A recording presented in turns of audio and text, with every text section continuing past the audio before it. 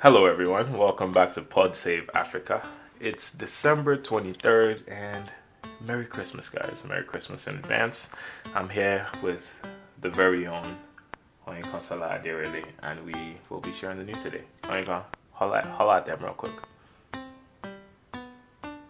Hello. Hi guys, Oh this is my God. Kosala. I'm glad to be back on the podcast with you. Mm-hmm. Thank you for having me. Thank you for listening, and I hope you all are enjoying your wonderful, wonderful break. Uh, and yeah, that's it. Yeah. For those of you working through the Christmas period, sorry for you. Anyways, back to it. Let's get started with the news. So it's December 23rd, and like we said, we're going to be bringing these updates to you twice a month, every other week. So now we'll start with Uganda. Uganda's parliament, as a rollover from the conversation we had on the podcast a couple of weeks ago, Uganda's parliament actually voted to get rid of the presidential age limit. Their current president, Museveni, could potentially rule up to 2037. He is currently almost 75, and 2037 he would be, that's 20 years from now. In 2037 he will be 95. So they're effectively prepping for Mugabe round two. Unfortunately, the controversial age limit bill was passed after going through the three legislative processes, and it came to a final vote. 350 members of the parliament voted in favor, while 62 voted against, and two people abstained. The lawmakers also extended terms of office for the president and the parliament from 5 to 7 years. So the terms of offices are now longer. The effect will take change within the ongoing tenures. So that means that everybody who's currently in office can also get to take advantage of this extension. Another big change is that another big law that was passed relative to the presidency is the restoration of the two-term limit. So it means that rather than having to run for election at the end of every term, they can effectively have run for 2 terms. So it means that Museveni can have two more shots at the presidency starting from the next elections in 2023. So yeah, that's the news on Uganda. Unfortunately, 75 or 70, almost 75-year-old man has successfully made the moves to rule pretty much till he dies. Any thoughts on this story? Um, well, actually, Museveni is 73. 73, Um, and the presidential age limit was formerly pegged at 75. Mm-hmm. So he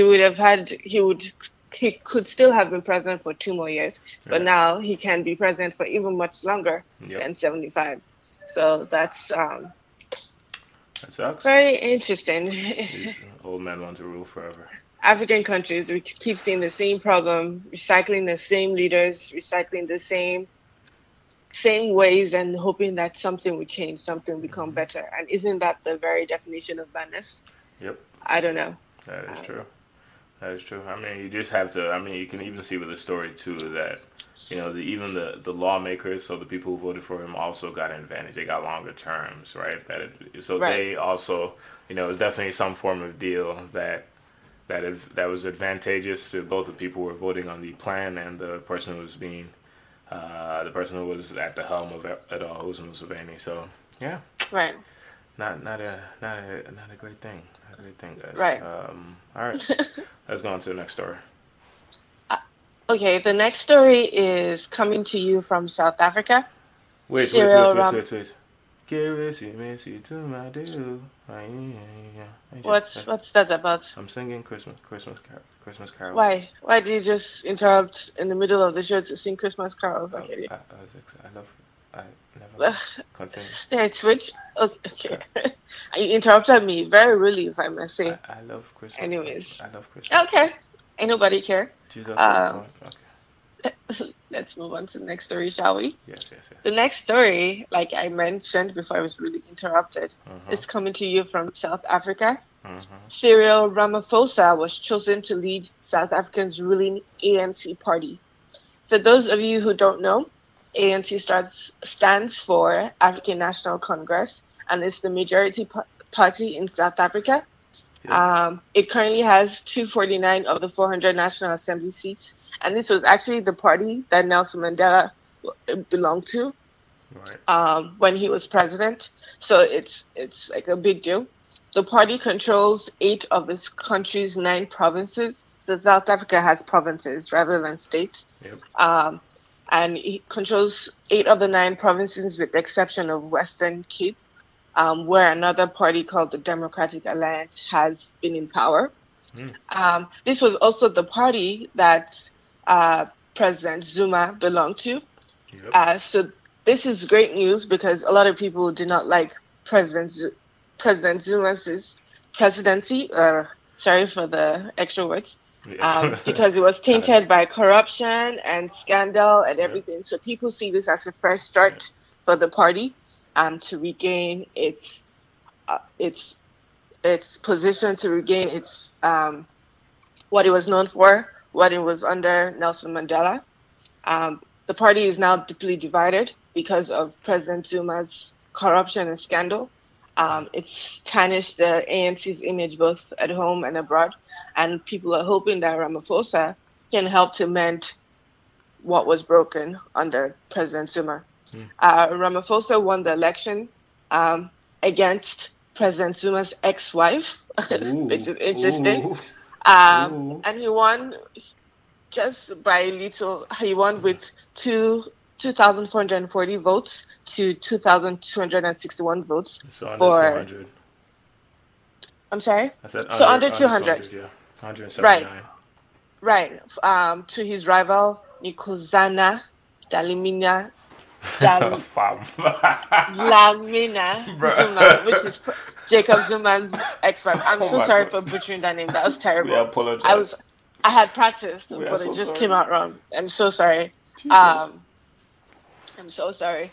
That's But and that was President Zuma's ex-wife, Mhm. and obviously President Zuma's preferred candidate. Yeah. So this is a step in the right direction.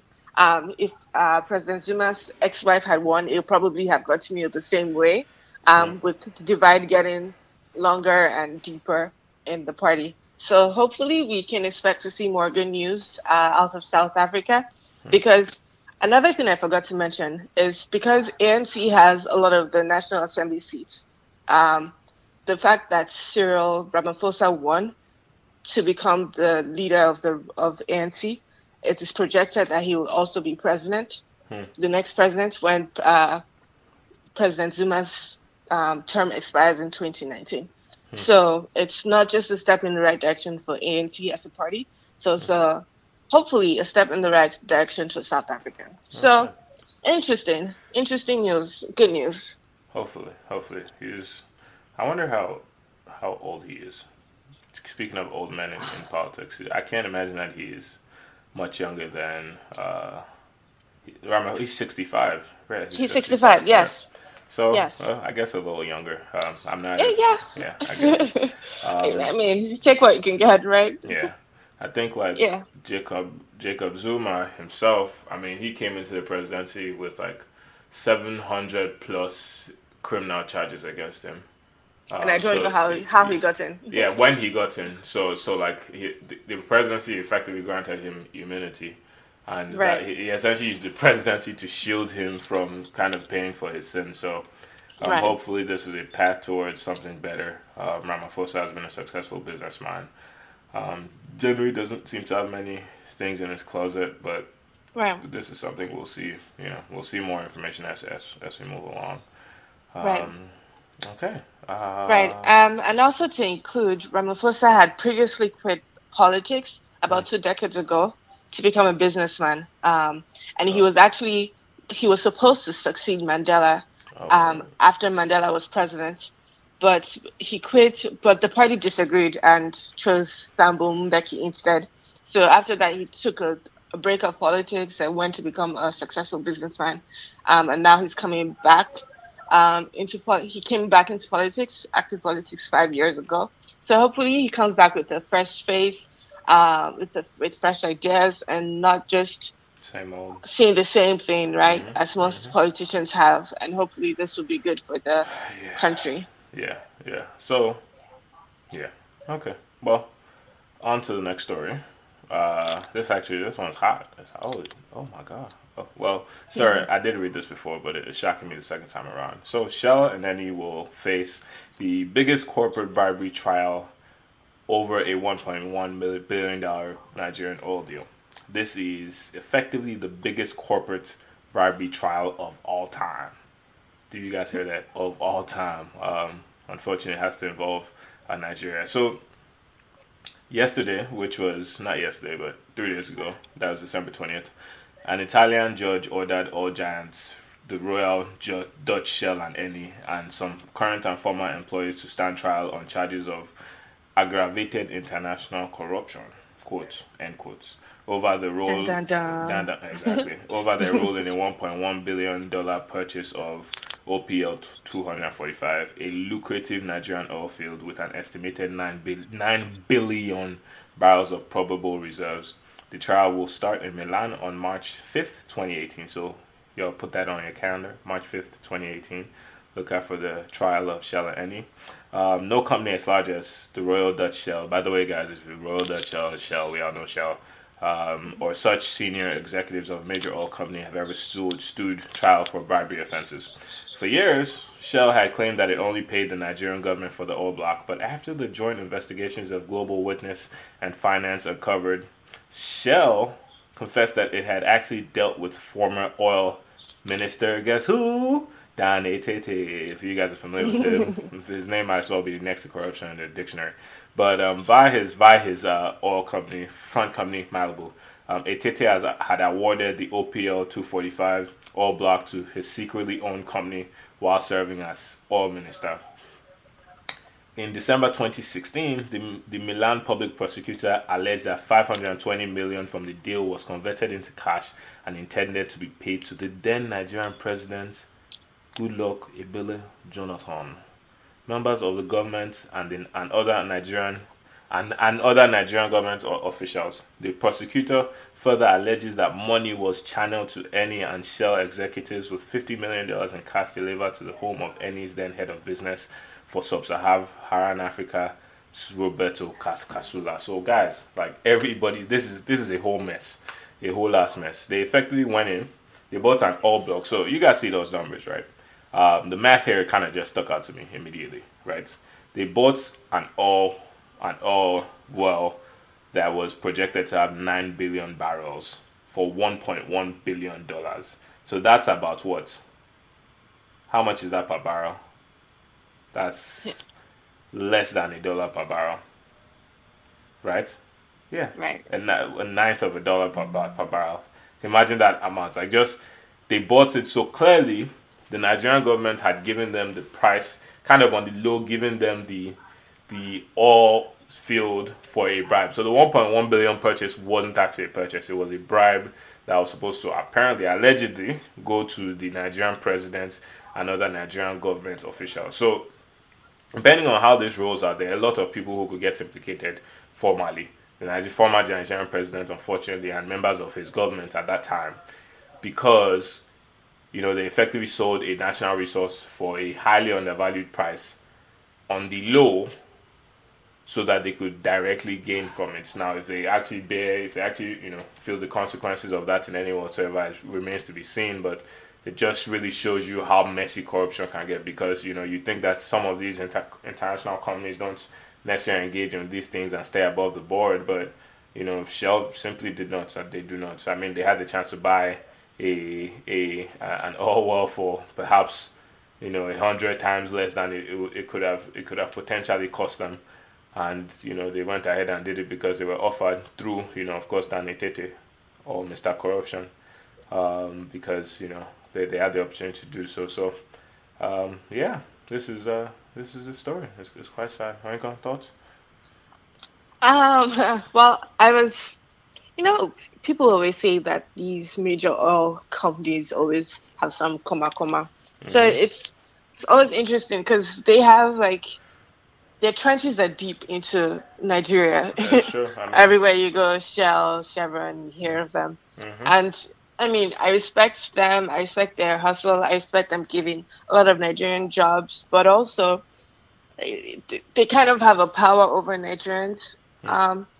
And this is just one way of seeing them. What I thought of when I saw this story reminded me so much of this old South African slash Nigerian show called Jacob's Cross. So I was like, Yeah. oh my gosh, this is so Jacob's Cross. Sounded so much like the plot for Jacob's Cross. Yeah, you So all I should thought check that that was out. That interesting. show is probably one of the best produced like Nigerian shows. Maybe about it was it a decade ago or so? Maybe like 5, 7 years ago.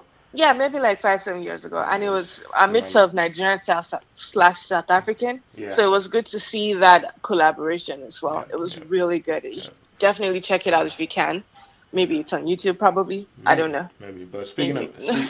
you brought up history, and if you remember the story, whole story of Ken Saro-Wiwa and all those people who were activists for the Niger Delta region, especially when environmentalism wasn't that big a deal globally yet, but the Shell was out there destroying communities and such, and those people Right, stood up against that, and those people effectively leveraged the Nigerian government to kill its own people to defend, their profits and whatnot. So, yeah, right. deep, deep, deep. Deep story. So that listener of mine who is going to become president, when you do the first thing you do is kick Shell and all of them out of this country, out of the country.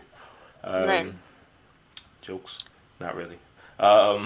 Yes. So next story, Michael. So the next story is coming to us from Ethiopia. Mm-hmm. There's been some violence going on in that country between different ethnic groups in the Oromia region. It's been a cause for major instability in um, in that province, and it's been going on since about 2015. There have been bloody protests since 2015 and 2016. Hmm. Uh, it's resulted in killing of over 32 Somalis who were sheltered in the area following the previous round of violence, which is interesting. The cause of the latest violence is not known. So it's been ongoing since 2015, but with different causes. And the cause of the latest violence is not known. But it did follow protests in Oromia's Selenko town, where the region's officials said 16 ethnic Oromas were shot dead on Tuesday by soldiers trying to disperse the crowd. Uh, so the Ethiopian government is still trying to figure out what to do to settle the dispute in that region. Um, and that region is close to Somalia. Hmm. And Somalia and Ethiopia also have a history of not really getting along. I see. Um, I don't know how to go into it, but that might be it might be one of those tribes. The Somalis might be one of those tribes that exist in both Somalia and Yeah, Ethiopia. yeah. So here we see the conflict, but I just think it's really sad to see that we still have ethnic disputes in countries. You see it not just in Ethiopia, you see it in Nigeria as well. And I can speak on Nigeria because, hey, I'm Nigerian. Right. But and fortunately for us, Nigerian dispute isn't really any longer killing necessarily, but well, it still is, but not in a not in high capacity, I would say. But oh, sorry, maybe I'm Yeah, wrong. Maybe that's I'm fair. wrong. That's fair. Keep on. And feel free to correct me, our dear listeners, if anything I've said here is incorrect. But what you see in Nigeria is more like, oh, the last president was Yoruba, let the next president be Igbo, that sort of thing, or people are trying to bring back Biafra. Um, Um, I said that wrong? Did I? Biafra. Yeah. Yeah, Okay. that's Uh, but but it's interesting. For those of you who don't know, Ethiopia has the second largest population in after Africa. Nigeria Hmm. in Africa. So it's interesting to see, or not interesting, it's sad to see that there are still killings going on in Ethiopia of their people, by their people. Yeah. I don't think that should be the case. I think that the Oromos, if I remember correctly, are the largest tribe within the country, and oftentimes, so for example, because they're the largest, they've generally, from my understanding, had a monopoly on power, which to some might Yeah. be okay, to some not so much. But clearly, Right. that's created certain levels of friction. Of course, if they don't feel like the process for selection is fair to everybody who enters, whether or not they're from one tribe or another. And then at the Right. end of the day, we have to really distill the breakdown of tribes. They say ethnic and all those kind of things, but oftentimes, it's like you and your brothers and your friends go out to protest. Somebody else kills your friends or your brothers. That retaliation comes usually out of knowing personally the people who were murdered, and oftentimes it's just a cycle. Is that and then who knows why this one started, but maybe somebody was brooding on something that happened in 2015 and 2016 and decided to do something about it. Um, Right. so so we just have to really be very cautious of managing these things and creating societies that are collective.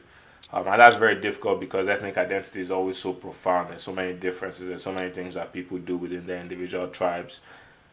So anything that seems to diminish that is always looked on very aggressively. So yeah, that's it. Right. That's all I gotta say about that. That's Yeah, all you got to say. of Okay. course, as always, we pray for the families of those who are lost. It's not only when people die in Europe that matters. We have to definitely Right. show our sympathy to people who die on our own continent. Our next story Mm. is Okay. one that's a little more positive, depending on how you look at it. Egypt has launched its first locally built smartphone with China's help. Last week, in a lavish ceremony, President Abdel Fattah el-Sisi, depending how you feel about him as well, was handed the first locally made smartphone called the Nile X. I think that name's so cool. Oh God, like Dun, that dude is dun. so dope. Now Now X. X, like I switch out my iPhone So for now simple, but it's X. so That's cool. yeah. Now that now you got that new now X. Ooh boy, you ballin'. But yeah, that's a nice like I like the name. So moving forward, it's designed for the Egyptian consumer. In like the president's push for investment in the technology sector, the administration has effectively supported an Egyptian Silicon Valley in a suite deep in the country's impoverished southern region to essentially jumpstart local manufacturing. The Nile X, the Android phone with 4 gig RAM and a nifty 13 megapixel camera, will retail for about $112. Yo, $112? Boy, I'm trying to get this thing. Other products will range from about 200 Egyptian pounds, which is $11, to a basic smartphone to 4,200 Egyptian pounds, which is 235 for tablets, and will be available to Egyptian consumers on December 15th. The Egyptian Ministry of Information and Communications Technology invested about 400 million Egyptian pounds. That's about $22.4 million in the project. And that's really awesome. The government itself is like putting money into it, puts in their money where their mouth is, not just saying, oh, we want you to want technology to develop, and then all you do is create roadblocks and create all these associations that essentially tax people, which is what startup founders are struggling with in many countries in Africa. So it's really wonderful to see that the government itself is building things for their people. I mean, if you perhaps compare the amount of the kind of the average wage and average income of the average Egyptian to the amounts that these cost, maybe this to them is the iPhone range. Does that make sense? So Right. I just find it phenomenal because I mean $112 for like shit, a 13 megapixel camera. I just it seems like a nice product price, at least from this perspective, to compare to an $800 or $900. First of all, the iPhone still costs as little as $800. That's even unlikely, but it's really great that the government itself is taking a step, because them putting their money where their mouth is perhaps can peer pressure other investors into investing in the market. And then you mentioned that Ethiopia was the second largest country in Africa. After that is Egypt, so they do have a nice chunk of population. Whereas anybody that creates any product that has some level of mass appeal could make a lot of money there. So, hey, good on you, Egypt. Good on you. Good on you. Yeah, thoughts? Um, well, this is impressive to see. And I don't know, I'm not familiar with what other um, technological development that Egypt has had in the past, but this is a fresh breeze for me compared to, and I'm going back to our dear country, Nigeria, who's Oh, still struggling to why you just produce taking shots? pencils. Why you taking shots on us? What did we do Hey, to you? I mean, if taking shots would stir up conversation That's and fine. cause people That's to fair. Hey, think in the right direction, then yeah. hey, Stick with take it. shots Stick. all I can. Yes, Um, and don't get me wrong, there are wonderful people doing wonderful things in Nigeria, that's true. but from our government, there doesn't seem to be enough push, and that's why we're still struggling to produce pencils ourselves. Um, but this is a nice turnout from our North African brothers and sisters, I believe. Yeah, awesome stuff. Good stuff. Your turn. My turn. Okay. Uh, funny enough, the next news is out of my dear country, Nigeria. Shots fired. It's Christmas time, Kérésìmesì, Two man. all the What does right. that? Christmas in Nigeria is popping, by the way. If you've never been, it's just Is it a really delightful popping? experience.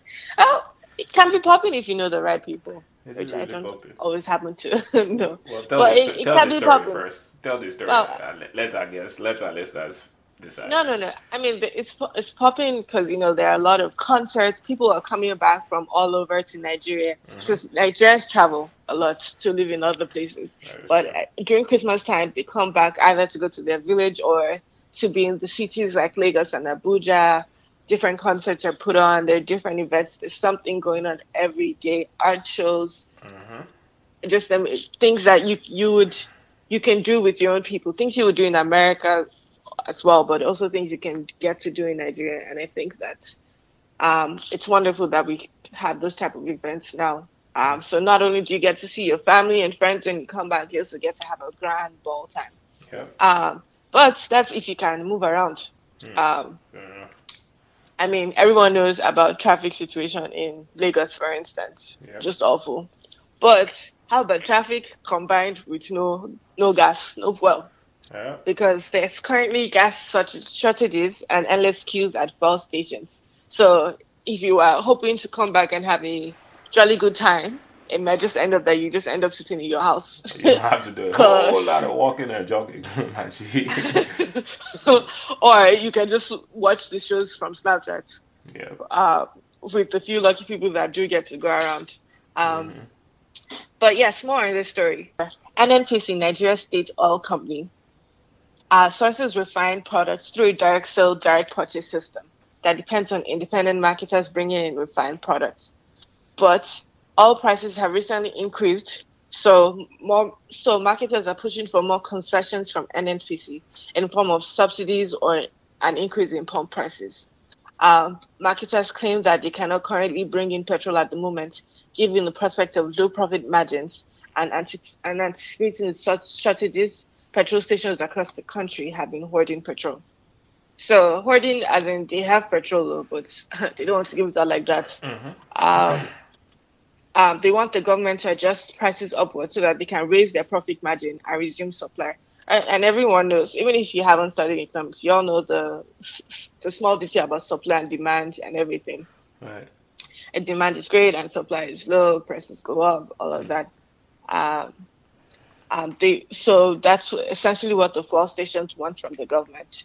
To mark up the shortfalls in supply, NNPC has reportedly started importing petrol, but the arrangement is not sustainable, as previous shortages have shown. In May 2015, for instance, following a dispute between fuel importers and the government, a critical petrol shortage resulted in a near total shutdown of the economy, as media, banks, and telecom firms were forced to shut down operations because they didn't have fuel. And everyone knows that electricity is also not constant in Nigeria. Yeah. So not only do they need fuel for their cars, they need fuel for their generators to provide electricity. Fuel is an important ingredient in life for Nigerians, to say the least. Right. So it led to almost a near shutdown in 2015, and only God knows with the amount of people that are back in Nigeria right now, what that would be doing to them. As NNPC cannot cater to imports by itself, enlisting marketers to import and distribute petrol products across Nigeria is crucial to meeting demand nationwide. Nationwide. So this is not just a problem in Lagos or Abuja. This is a problem across all 36 states of Nigeria. Um, One reason prices tend to be higher around this time of the year is increased demand for petrol products in most regions where Nigeria imports from.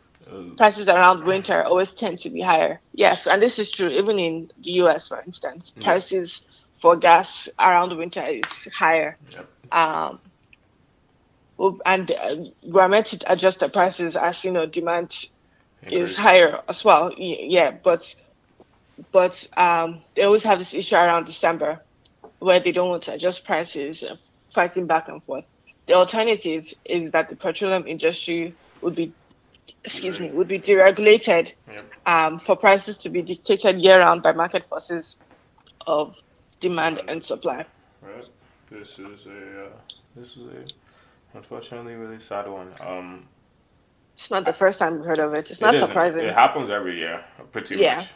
Unfortunately, it's kind of a catch-22 because currently the Nigerian importers, the ones the private importers of petrol that run all these stations, effectively have formed a cabal, right?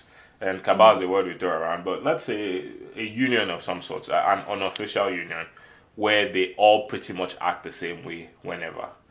So the conundrum for the government is that, okay, if we say market forces, if we say let's just deregulate, how do we guarantee that you guys will not just super high prices and then people have to deal with what they have to deal with? Does that make sense? Because they don't act like a market would, which means that when there's not increased demand, that prices would just go down as much as possible because unfortunately, because of how absurdly they act at a period of high demand, because that's the truth, this is currently a period of high demand. Okay, let's say they can't hike up their prices to take advantage of it, but the least you would want to do is to sell out your stock so that you make the money off of what you have. That's the least you would want to do, so that when there's no fuel, that there's no fuel. But instead, they hoard it. They essentially pretty much don't sell or try not to sell as much. Under the assumption that they will somehow sort of sell it out, but I generally want to sell as much volume as you can, so you get economics of sale, and then you make money. Unless you're making losses off of the prices, off of the amounts, but I strongly doubt that that's the case. So that's the conundrum of the government. What the government should do, or at least what the government should do, is make market entry very simple for importers, right? So essentially say, everybody can be an importer, so that competition is hard to collaborate on it. Does that make sense? So demand will essentially sway on whoever has the lowest price. That's generally how it would happen. And then set up rules where all of these places have to have huge signs. They have to be registered to an online database so people can find the cheapest place. Then at that point it becomes as much of a market as possible. So you don't necessarily limit the market, but you really, really do as much as possible to make it act like an actual market. Because the conundrum now is that if they deregulated it, all these people just hike their prices off permanently and they never reduce it. And they could, because why else would you buy fuel if you know that it's $5 or an absurd amount every day, everywhere. So yeah, that's my 2 cents. Sorry for speaking so passionate. Actually, I don't apologize. Don't ever apologize for passion. Yeah, sorry, not sorry. Never apologize for passion. Yeah. It's one of those things that it bothers me significantly because these are Nigerians, fellow Nigerians, treating Nigerians in what is an unfair way. But truly, that's really what our government is as well. And when you have uncreative people who aren't willing to think very carefully and try new strategies, because my issue is not when you when you fail. My issue is when they don't try, and the Nigerian government has been absolutely silent on it. Buhari hasn't said shit after posting pictures of how the guy is a funny guy a couple of weeks ago. Yeah, they haven't said anything, and for you to just sit in silence while your people suffer, that's unconscionable. And that's unconscionable. That's unacceptable. Anyways, please. Next story. Oh, do you have thoughts? Sorry, I'm sorry. No, I mean, you said everything that I could possibly have said. And this is just a cycle that we keep repeating year in, year out. So, well, we'll see. We'll see what can come from it. Hopefully with a new president come 2019, whoever that may be. we'll begin to see some changes. I remember scrolling through social media and seeing a picture of our vice president with his wife. He apparently released some Christmas pictures, very lovely pictures, but someone quoted the picture. I was like, your citizens are struggling for fuel, and here you are releasing Christmas pictures. But I mean, hey, the man's got to release his pictures. Yeah, but you can just. But it seems insensitive, yes, when people are struggling and some people need for a living, like especially those market women that grind tomato in the market the or whatever. Runs on having because electricity is in shambles, so they need kerosene, they need other sources of other petroleum products as well. And it doesn't seem like the government cares enough, which is very sad. I should actually write on my ideas for how they can fix that regulatory debacle that they have. Anyways, yes. Well, moving on to the last and final story for today. Isn't it my turn? Oh, right, it is your turn. Wild. I just like hearing my own voice. Apparently. Well, it's juicy. As we can see. Juicy. Anyways. My bad. So, and then unfortunate news, truly unfortunate news. Africa's leading innovation scholar, Callistus Juma has died. I don't know if you followed this man on Twitter, but he was just always hitting us with that wisdom left and right. I have an unnerving respect for the Kenyan people because I think that over the last couple of years they've produced some of the intellectuals of our times, and that's not exclusive to them, of course, but Callistus Juma was definitely one of them. He was, a luminary who championed the cause of innovation and technology in the transformation of African countries.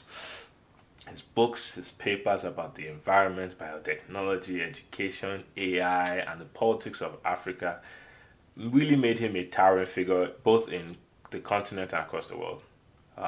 He has died. Unfortunately, he was at the young age of 64. He was a faculty member at the Harvard Kennedy School, and he died while undergoing treatment in Boston, Massachusetts. His lawyer, Peter Wanyama, told the Daily Nation newspaper that he was unwell in recent weeks and could not even attend his mother's burial that took place 2 weeks ago. So he passed, unfortunately, not too long after his mother. He was born in Busia in western Kenya. He worked as a school teacher and was subsequently employed as a journalist at the Nation newspaper. He later transitioned to work as a researcher at the Environmental Liaison Center in Nairobi, a position he credited getting after being hired by the late Kenyan Nobel Prize winner Wangari Maathai. For Wangari Maathai to trust him, that was a Nobel Prize winner. I actually had the good fortune of meeting her in person in an airport in Kenya once, and just even that association gives you an idea of what type of man he was. For a lot of young Africans, he was looked to as a person who would be at minimum an idea board to bounce your thoughts against, somebody that you could potentially have conversations with and say, this is what I'm thinking about, this is how I feel like we can innovate in this sector, and that's how a lot of people look to him. His death truly is a huge blow for of course his family first, and we keep them in our prayers, and we pray for them that they get reprieve. But this was a phenomenal individual, and it's really sad that he's passed away. Callistus Juma was just one heck of an individual, and he had a Twitter too. This is how I knew him. I followed him at the time on Twitter, and he was just a luminary. Is the best way to just incredibly intelligent, had a well-rounded knowledge on a variety of things that could help with our continent, and it's quite sad to have him go. Yeah. Can I just say that this is one of those people that our parents were thinking about when they say, does he have two heads? Because it appears I only see one, and I've been looking up pictures to maybe find the second one, but he only has one. and he was still able to do remarkable things.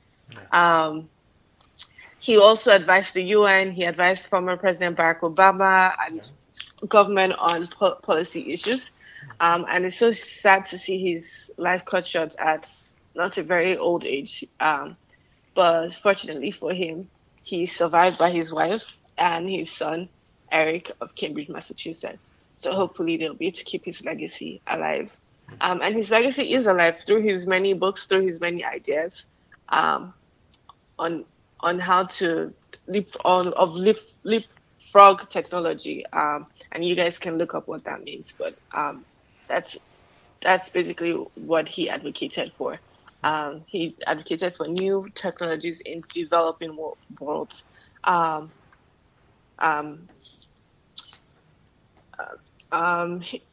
He will be buried in January in Port Victoria, Kenya.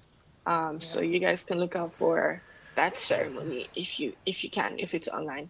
And we're so sad to see his life gone, but he will live on as others like him, Chinua Achebe, and others that were very influential in African homes do.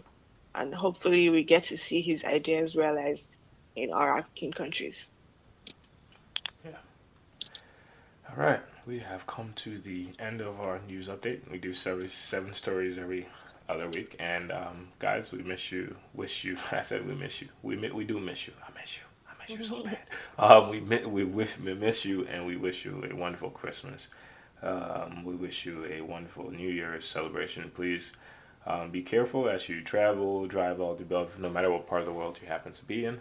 If you happen to be back on the continent, though, I do recommend strongly that you take a little time out of your vacation to look around, to explore a little bit, and get a familiarity with the issues and perhaps things that not so large effort can resolve. You know, if there are things you can help with, donating to orphanages, helping tutoring, helping people with applications to college, helping people with research, all of the above. I think that it never hurts to push and to help in little ways, because sometimes change isn't necessarily one individual coming out doing something incredible and amazing. Right. Oftentimes it's very many individuals doing little things and pushing. Small drops making an ocean. Exactly. Yeah. Small drops making an ocean. So I definitely encourage that as much as you want to enjoy and party and meet people you haven't seen before. And yeah, really enjoy yourselves, and wish you a phenomenal set of holidays, no matter which ones you are celebrating. We say Merry Christmas because Christmas itself is tomorrow. I know there's Kwanzaa, Hanukkah. Christmas isn't tomorrow. It's the day after tomorrow. It's tomorrow to me. No, it is. Oh. That's tomorrow. I'm joking. Well, it'll be tomorrow by the time this podcast is exactly. Released. It'll be tomorrow. Oh, okay. This podcast. My bad. I'll be thinking ahead, girl. But yeah, for real. Enjoy the rest of your day. So you want to sign off real quick? Yes. To add to what Aki has said, Christmas is a time where people are generous. You're buying gifts for your friends, your families, but don't forget those who are with very little, especially if you're going back to African countries to meet your families, to pop it off, to have fun and all that. Don't forget the less fortunate. And if I saw a lot of people do this, and I'm just extremely grateful to them for doing it. If you can go to an orphanage to volunteer, if you can start like a soup kitchen sort of thing, where you just give food to the less privileged, please take time, a day, 2 days out of your day. And there are plenty of opportunities if you just scroll through your social media to get involved, and to help the less privileged. Like Akin was saying, it doesn't necessarily take a grand idea of how to fix all the issues that are in Africa, in Africa as a continent, or all the issues that in each individual African country, but it takes just little steps, one step forward, and we'll eventually get to that good standing.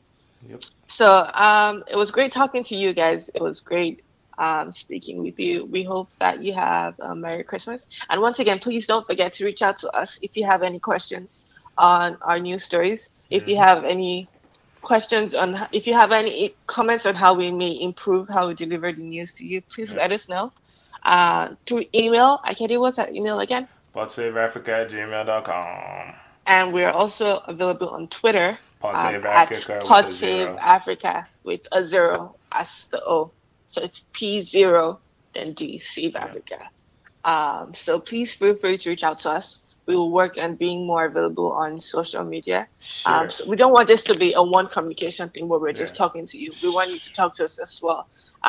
We don't bite. We're very friendly, and we would love to hear your voices. You can also reach out to us personally. I'm also available on Twitter at consular_. So please feel free to reach out to me. Akin is also available as Akin Ade. And we would love to hear your comments, your opinions. And hopefully we can share some of your opinions on the podcast as well, give us a little shout out. If we so may. And we'll incorporate that into our episodes as well. All right. So thank you so much. Love you. Bye. Be good. Bye.